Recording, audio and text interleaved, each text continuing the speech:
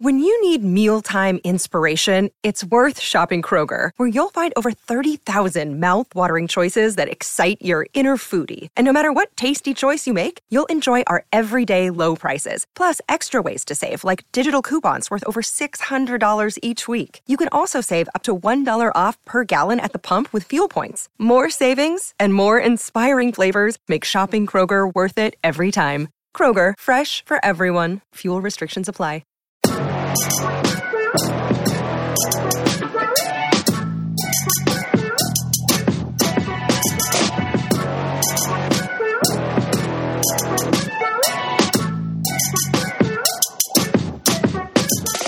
Welcome to the Blackout, everyone. This is Thomas Black, your host, and once again, on a weekly basis, heading through college football, the biggest games, the biggest matchups, the best teams, right here on the show each and every week.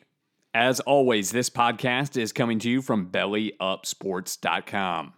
And this week, we are looking at the biggest matchup of the entire weekend, a top 10 matchup in the Big Ten East between Ohio State and Penn State. A big one, with the Buckeyes getting Chase Young back on the field. Division title on the line, national championship aspirations. This one's got about everything you could ask for. I'll go ahead and let you know now, too. This is the Belly Up Sports Game of the Week. That means, again, you can jump on the college football forum on BellyUpSports.com and find the thread for the matchup between the Buckeyes and the Nittany Lions. Go on there, project a winner and a final score. If you peg it exactly right, you're the only one that does it. You'll walk away with a free t-shirt from the Belly Up Sports shop. If multiple people get it right, then everybody's name is thrown into a hat and one person will be drawn to walk away with that free t-shirt. Now, let's go ahead and get some extra insight into this big-time matchup in the Big Ten. Joining the show once again from 11warriors.com, beat reporter for the Ohio State Buckeyes, is Dan Hope. Dan, welcome back to the show. How are you today? Good. Thanks for having me, Thomas. I appreciate it. Yes, sir. It's good to have you, and we have got one of the marquee matchups in the entire country throughout the entire season this week as the Ohio State Buckeyes host the Penn State Nittany Lions, a top 10 matchup, a matchup that's going to define the Big Ten East. We cannot wait for this one. But Dan, the first thing I've got to get to is, it's been a couple of weeks since we've seen the megastar on the field. What are things looking like with getting Chase Young back on the field for this top 10 matchup? Yep, he'll be back. He'll be fully ready to go.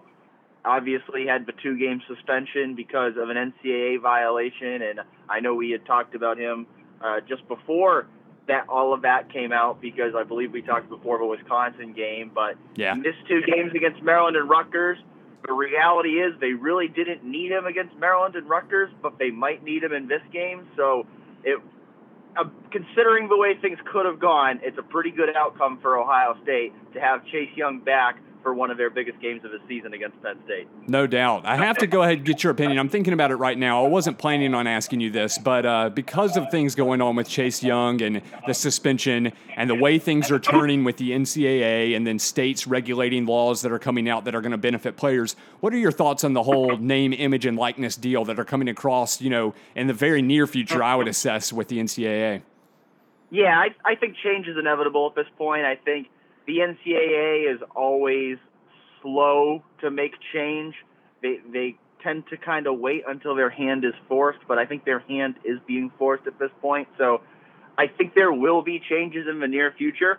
Unfortunately for Chase Young or James Wiseman, those changes will come too late to benefit them. But I do think that in a few years, the rules are going to look different, and there's going to be more opportunities for players to profit off of their name, image, and likeness.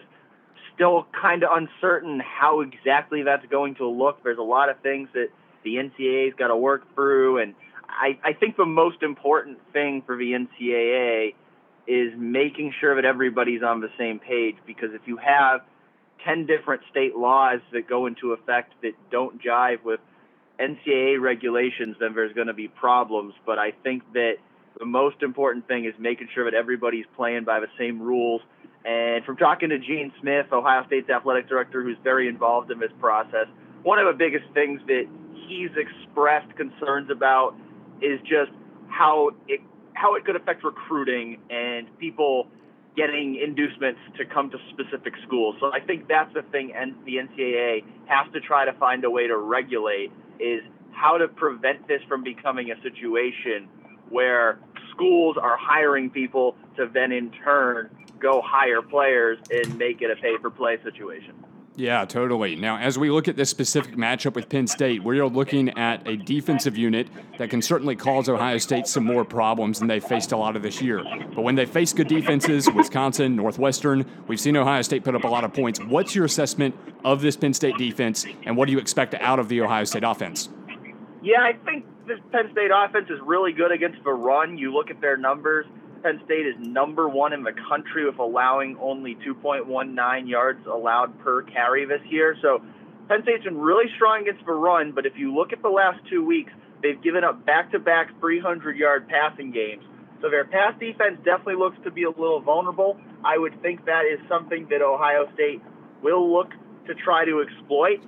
We've also seen, though, that we talked about it before the Wisconsin game and how good Wisconsin's defense was. It seems like every time we go into one of these games and a defense gets hyped up as being so great at stopping the run, which is something you see a lot in the Big Ten, it seems like Ohio State always responds to that. So I think Ohio State is going to be well prepared for this game. I do think it's one of the best defenses Ohio State has faced for sure, but I still think Ohio State's going to be able to get its points.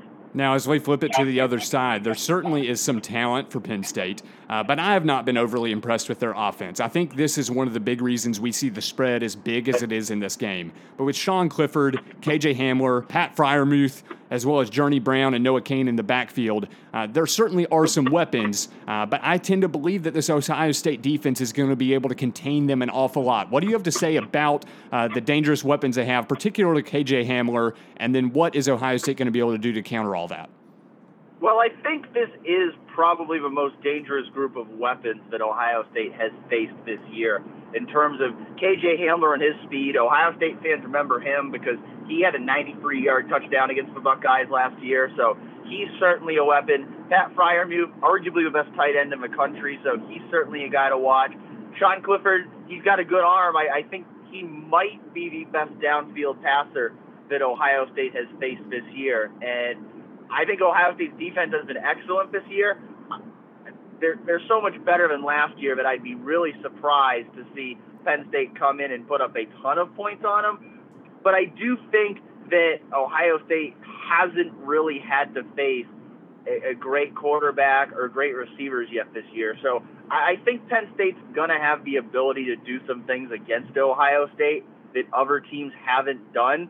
The question is, can they do it consistently?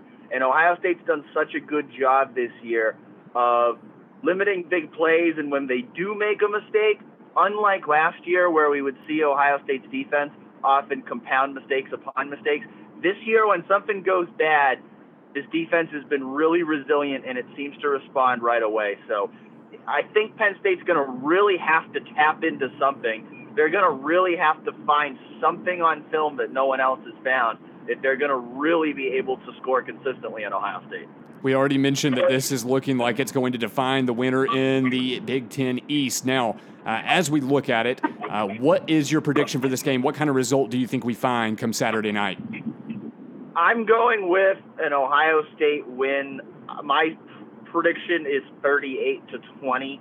I think this will be Ohio State's closest game of the year, but that's because Ohio State has won every game by 24 points or more. I don't think this game is going to be as close as the last few games have been between Ohio State and Penn State. I think Penn State will probably make a run at some point, and it'll probably have its moments in this game, but I think overall, I think Ohio State is better on both sides of the ball, and I think the Buckeyes are ultimately going to be able to pull away and win this one by 2 or 3 scores. Yeah, I'm exactly with you on this one. I think that Ohio State certainly can win it comfortably. If they do, of course, they're going to come away through the East unscathed. I expect them to be undefeated heading into the Big Ten championship game. At this point in time, who do you expect would come out of the Big Ten West? Minnesota, Wisconsin sitting there at the top of the division.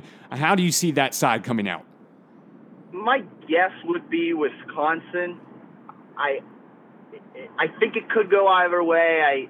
I think Minnesota is a legitimately good team, as they showed against Penn State 2 weeks ago, but my guess for that Minnesota-Wisconsin game would be Wisconsin winning and then having a Buckeyes versus Badgers rematch in the Big Ten championship game.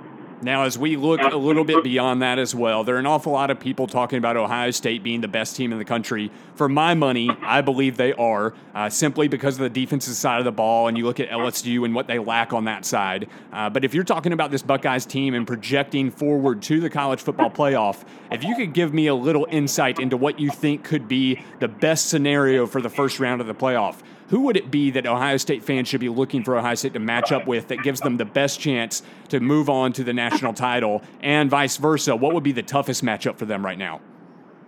Well, I'll start with the toughest matchup. I think the toughest matchup would be Clemson, because I think Ohio State and Clemson are the two most complete teams in the country in terms of what they can do on both offense and defense. I think Clemson is the team that would match up with Ohio State the best. So I think in terms of the matchup you'd want to avoid in terms of the toughest path to the championship game, I would say a 2-3 matchup with Clemson would probably be the worst case scenario.